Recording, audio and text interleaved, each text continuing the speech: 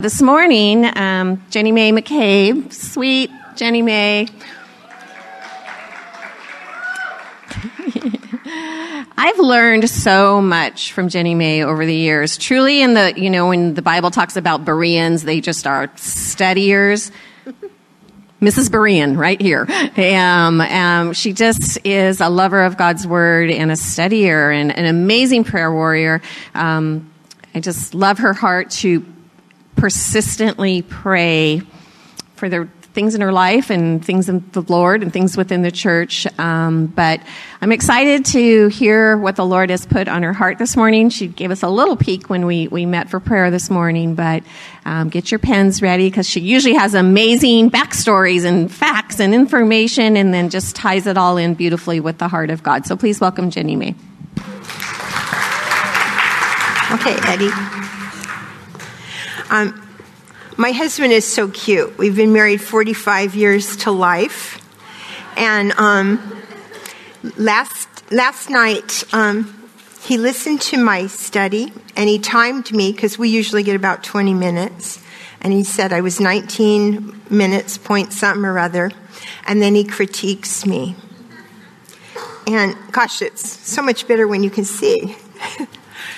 And so he said, honey, make sure you slow down when you do the scriptures and make sure that you're not so scatterbrained. So, thank you, Jim McCabe. I love you, honey. And I do appreciate his critique. So, let's open in prayer first. Heavenly Father, we just ask that you would speak to us this morning through your word. Empty us out so you can pour in your Holy Spirit, that we can glorify you in what we say and what we do. For we name the greatest name in the world, and that is Jesus. Amen. I think about 10 or 15 years ago, I asked Yvonne, didn't we do this study before? I'm 64, and you don't remember anything. My kids can say amen to that. And she said, yes, we did. So I thought, gosh, I'm not quite as crazy as I thought I was. But about 37 years ago, we did, when I was in a little church in Encinitas, Calvary Chapel of Encinitas, we did the Women of the Bible. And we were a small little church. And we had a lot of love and a lot of freedom. And many of us came over here to Calvary Vista. And so we did the Women of the Bible, but we did it chronologically. So we started out with Eve. And I thought, I'm going to jazz this Bible study up a little. And I went and I got some tan-colored leotards and tan-colored tights. And I got 3 really big green fig leaves and put it in the appropriate places. And I taught Eve.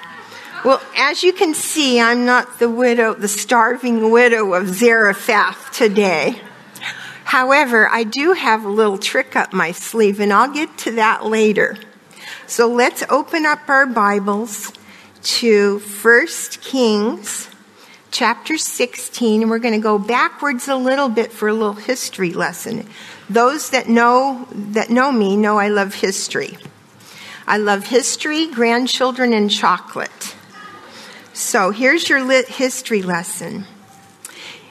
Verse 29 of 1 Kings chapter 16. In the 38th year of King Asa of Judah, King Ahab, son of King Omri, became king over Israel. And King Ahab, the son of Omri, who was Omri, reigned over Israel in Samaria 22 years. Now Ahab, the son of Omri, did evil in the sight of the Lord more than all who were before him.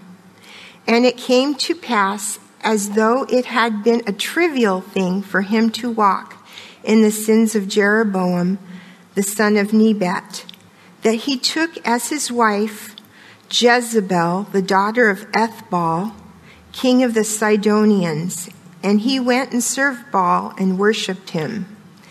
Then he set up an altar for Baal in the temple of Baal, which he had built in Samaria. And Ahab made a wooden image, and King Ahab did more to provoke the Lord God of Israel to anger than all the kings of Israel who were before him.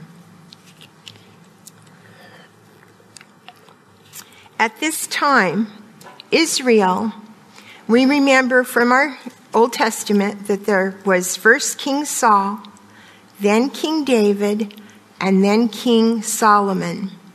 After King Solomon, the state of Israel broke up into two kingdoms, the northern kingdom of Israel and the southern kingdom of Judah. And this is the southern kingdom. And most or all of the kings of the northern king of Israel did evil in the sight of the Lord. But this evil king Ahab was the worst of the worst. And he married this woman, Queen Jezebel, that was a horrible woman, and they were Baal worships. They took away the worship of Yahweh away. They didn't even want the northern kingdom to come down and worship the 3 times that Jewish men were to go to Jerusalem. They set up Baal worship in Samaria.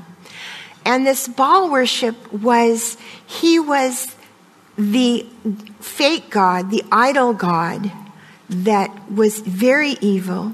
He wanted children to be sacrificed to him because he was just an idol, but that was part of their terrible theology. So you will see, if you go to Israel into their museums, you'll see these little jars with babies in them, and it grosses you out. And he was so wicked and so evil. This was the king and the history of where we go next. And 1 Kings chapter 17:1, we'll meet a new character here. Now, Elijah the Tishbite of the inhabitants of Gilead said to King Ahab, "As the Lord God of Israel lives, before whom I stand, there shall not be dew nor rain these 3.5 years, except by my word." So Elijah goes to King Ahab and he makes this proclamation. There's not going to be any rain, or there's not going to be any dew. Well, this is an agrarian society where they're farmers, and they are so dependent on the rain, like the rain god of Baal, and that the very sin that they were involved with, because when Moses told the people when you go into the land, in Deuteronomy 5, 7, and 8, when you go into the land, it shall be a blessing and a cursing. And Moses gave us the 10 commandments. And the number 1 commandment was, "Thou shalt not have any gods before you," in Deuteronomy 5. And the second was, "And thou shalt not make any graven image." And here, the worship of Baal was exactly what they were doing. And in Deuteronomy 28:20 stated, "When you do go in and occupy the land, what stands before you are blessings and cursings. If you obey God, you'll be blessed. If you disobey God, you'll be cursed." And gals, that hasn't changed today. If we walk in the Spirit, read our Bibles, and pray, God will bless us. Now, will he give us everything we ask for? No, but he will provide our needs. So when Elijah came, he told King Ahab, it's not going to rain for a while. And then he runs away, and he gets out of Dodge really fast.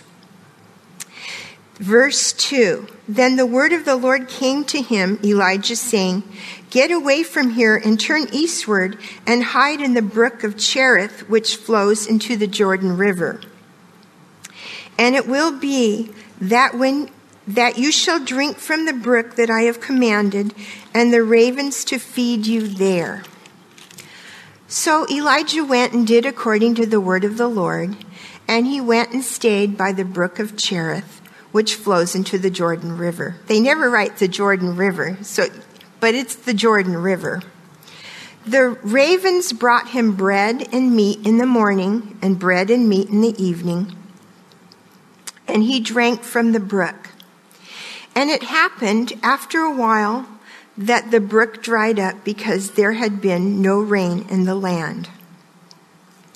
Now, according to God's word, ravens were non-kosher birds. You weren't to hang around with them. You weren't to eat them. They were in that part in Leviticus 11:13 through 16 that said, stay away from them. They're not kosher. But I believe that the Lord was providing these non-kosher birds, or the raven catering service, to them because he wanted to break down between Gentile and Jew and Gentile. So it was the start of it. And also, it wasn't our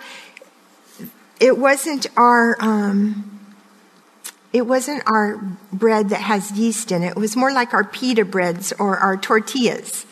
And not having rain, because they were agrarian, they couldn't grow their wheat or their barley or feed their animals or for the grass to grow. And so water was so important. And it's still important. We have two things that we have to live today. We have to live with air, and we have to live with water. And if you can live without food for quite a while. Jesus did it for 40 days and 40 nights. But we as humans need water. I need water all the time. I have a certain prescription that makes me so dried mouth. So, L'chaim.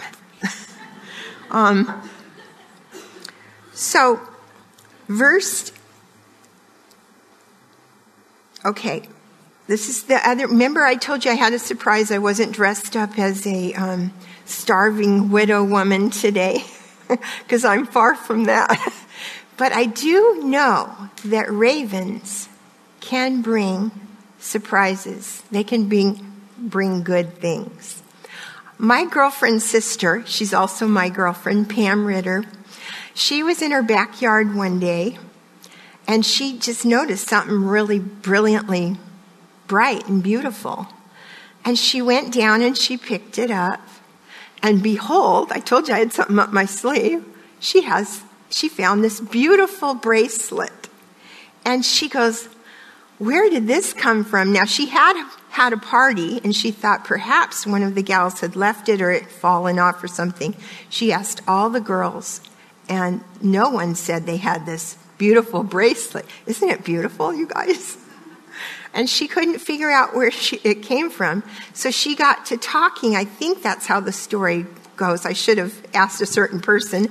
But she asked around and couldn't find it. And sure enough, there's crows in her area. In that particular house, she had a beautiful house in a big backyard. And there were crows in there all the time. So the only thing she could figure out is that a crow brought her this beautiful bracelet that I am wearing now to honor the widow of Zarephath. So let's get back to God's word. That was a commercial. So what I'm saying is God can use anything or anyone, including a crow, to bring a bracelet. So the word of the Lord, verse 8, came to Elijah saying, arise and go to Zarephath, which belongs to Sidon, and dwell there. Now, if you remember, King Ahab came from that area.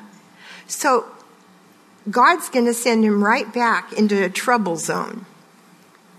See, I have commanded a widow to provide for you. So he arose and went to Zarephath, and when he came to the gate of the city, indeed, a widow was gathering sticks at the city gate, and he called her and said, please, bring me a little water in a cup that I may drink. And if you have grandkids and you know you're down to the last sip of water and they want a sip, you're going to give it to them, no matter if they have colds. But And they often do. But, so I wondered if the widow there was willing to share her last little cup of water. I don't know. Maybe she would, to a Jewish man who really shouldn't even be coming into her house. But like Cornelius and Peter in Acts 10, when Peter had that sheet opened up and God says, go kill and eat all these non-kosher animals. He said, oh, not me, Lord. I've never not eaten kosher before. I've never had bacon. He missed out. But Cornelius needed to know the gospel. And this Sidonian woman of Zarephath needed to know Yahweh. So here the breaking down of kosher between non-kosher came about. And here, as she's going to get this water, he also says, and please, can you give me a morsel of bread also in your hand? And then she said, as the Lord your God, notice that pronoun, your God lives, I do not have bread, only a handful of flour in a bin and a little jar of oil in a cruse. And I'm gathering these couple of sticks that I may go in and eat it with my starving son and die. It was kind of like her Last Supper. And it was very sad. And I don't know about you, if you'd be, I don't think I'd be so hospitable. I actually go to the market, the street fair market, and buy cookies that I love and hide them from Jim. So I don't know if I could have done this. They're really good. Don't tell. And here she is giving the very last of her very sustenance, water and food.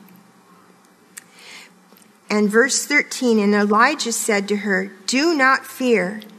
Go and do as you have said, and make me a small cake from it first, and bring it to me. And afterwards, make some for yourself and your son. And God has these wonderful universal truths all through the Bible. I love his universal truth is, do not be afraid. Fear not. All the way from Genesis on to Revelation, it's do not fear. It's trust. Here's another universal truth. And it is, seek ye first the kingdom of God and his righteousness, and all of these things shall be added to you. When we get our husband's paycheck or our government check, because we're on Social Security, the first thing that needs to go out is our tithe. Our first thing that we need to do in the morning. Not kids, I'm not teaching kids today, but we're all children of God. So ladies, the first thing you do in the morning is you probably go empty your bladder, at least I do. And then I go in and get a cup of coffee, and I get my Bible, and I get my prayers. And I'm not an early riser, never really have been, but that's the first thing I do. And a wonderful friend just invited me to her beautiful swimming pool and said that they have water aerobics at 9:00. And for a minute, I was so tempted because I love water aerobics. But I said, no, I can't go. I can't do that because I have a date with Jesus. And I know that we are so well taught here at Calvary Vista. That's probably been drummed in your mind between Denise and Rob.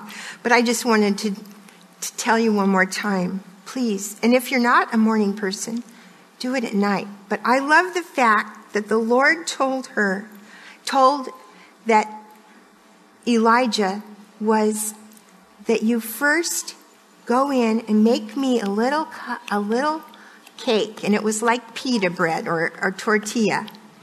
And so she did, and she ate. And so 15, and she went away and did according to the word of Elijah, and she and he and her household ate for many days. The bin of flour was not used up, nor was the jar of oil run dry, according to the word of the Lord, which he spoke to Elijah. I wonder where I am. Mary Ann did this last week. I'm so thankful. I'm in good company. So she wanted to know the true and living God. I'm not there yet. So verse 17. Now it happened after these things that the son of the woman who owned the house became sick. And his sickness was so serious that there was no breath left in him. In other words, he died. Muerte. And so she said to Elijah, what have I to do with you, O man of God? Can you hear her? Can you hear her pain? What do I have to do with you, O man of God? Have you come to me to bring my sin to remembrance and to kill my son? And he said to her, give me your son. So he took him in his arms and he carried him up to the upper room where he was staying and laid him on his own bed. And she cried out to the Lord and said, Lord my God, have you brought this tragedy on this widow with whom I lodge, and by killing her son? So he stretched himself out on the child 3 times and cried out to the Lord, saying, O Lord my God, I pray, let this child's soul come back to him. Then the Lord heard the voice of Elijah, and the soul of the child came back to him, and he was revived. And Elijah took the child and brought him down from the upper room into the house and gave him to his mother. And Elijah said, see, your son lives. And the woman said to Elijah, now I know by this that you are a man of God, of Yahweh, and that the word of the Lord is in your mouth is true. But I thought it was so funny back in verse 18. He said, O man of God, have you come to bring my sin of remembrance? And I want to tell you, girls, that the enemy of your soul, the accuser of the brethren, will whisper in your ear and remind you of the sin that God so graciously nailed on the cross. And he said, and your sins and your transgressions I will remember no more. Somewhere in my notes it says that. Yes. And Romans 8:1 teaches us that therefore there is no condemnation to those who are in Christ Jesus. And Hebrews 10:16 says, and their sins and their lawless deeds will be remembered no more. And Hebrews 10:10 says, we have been sanctified through the offering of the body of Jesus Christ once and for all. So girls, when the enemy of our soul whispers those remembrance of our own sin, and he can list them, we're going to stand on the word of God like Jesus did when the devil came to him. And we're going to say, but my sins have been paid for by my Christ's blood. He'll disappear at the name of Jesus. And we got to stand on those things. We got to bring those things. Every thought to the obedience of Christ, 2 Corinthians 10:5 says. So now the miracle of the resurrection of this child. This is the first time in God's word that the actual resurrection of a child was manifest. It spoke from Genesis to Revelation about there would come a time where there would be a resurrection. It kind of hints in Genesis 3 about the serpent killing his head. And it also talks in Genesis 22 when Abraham was going on the Mount Moriah and he was going to offer Isaac his son. And by faith, Abraham said, I know that you can raise the dead. And all through the scriptures, Genesis 22, Isaiah 53, it talks about Jesus. It talks about the resurrection. So they knew this is the very first time. And at the very end, I love that the woman makes a declaration. She has now seen miracle 1, God fed them for many years. This drought was for 3.5 years. Then she sees her son get sick, and now he's raised from the dead. And now she can declare that I know that you, Elijah, are a man of God, and the word of Yahweh, the Lord God, is in your mouth is true. And what did Jesus teach us in the New Testament? He said, I am the resurrection and the life. He who believeth in me, even though he were dead, yet he will live. And he said, I am the way, the truth, and the life, and none comes to the Father but by me. So what are some of the takeaways in this Bible study that we learned?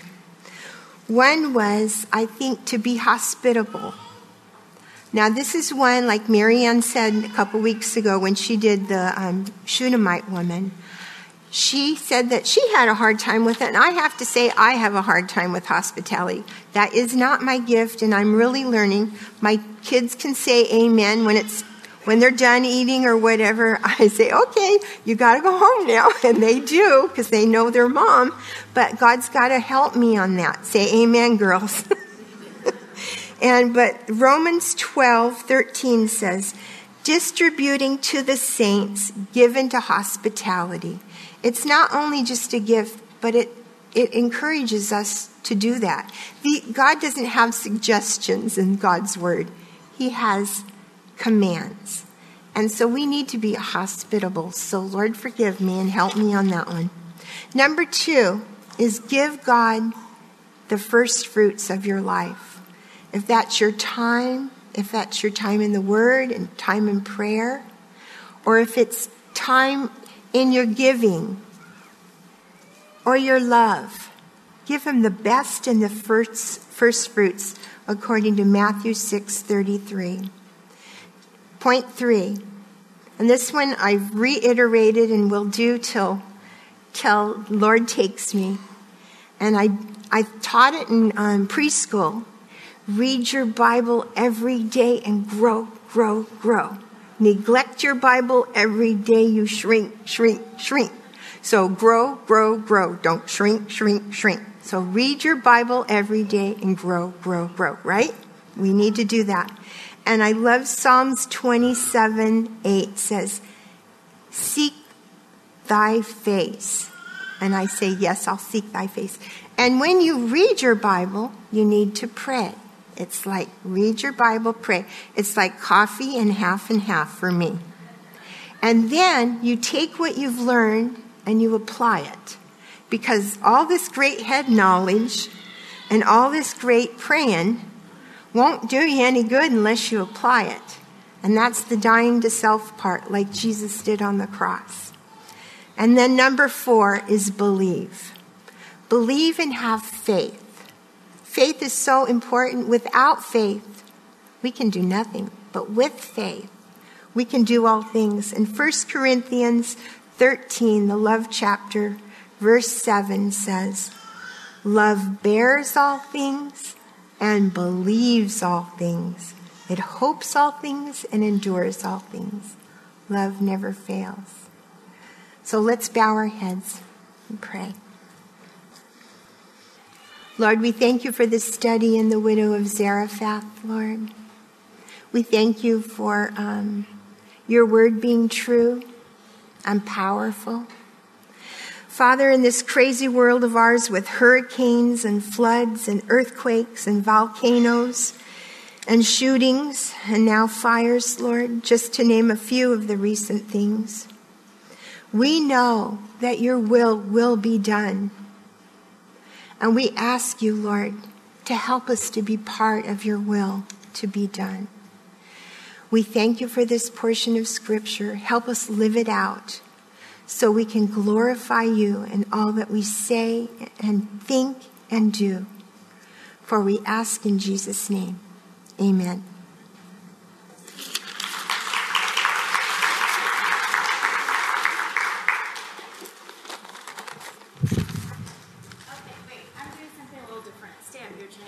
Okay.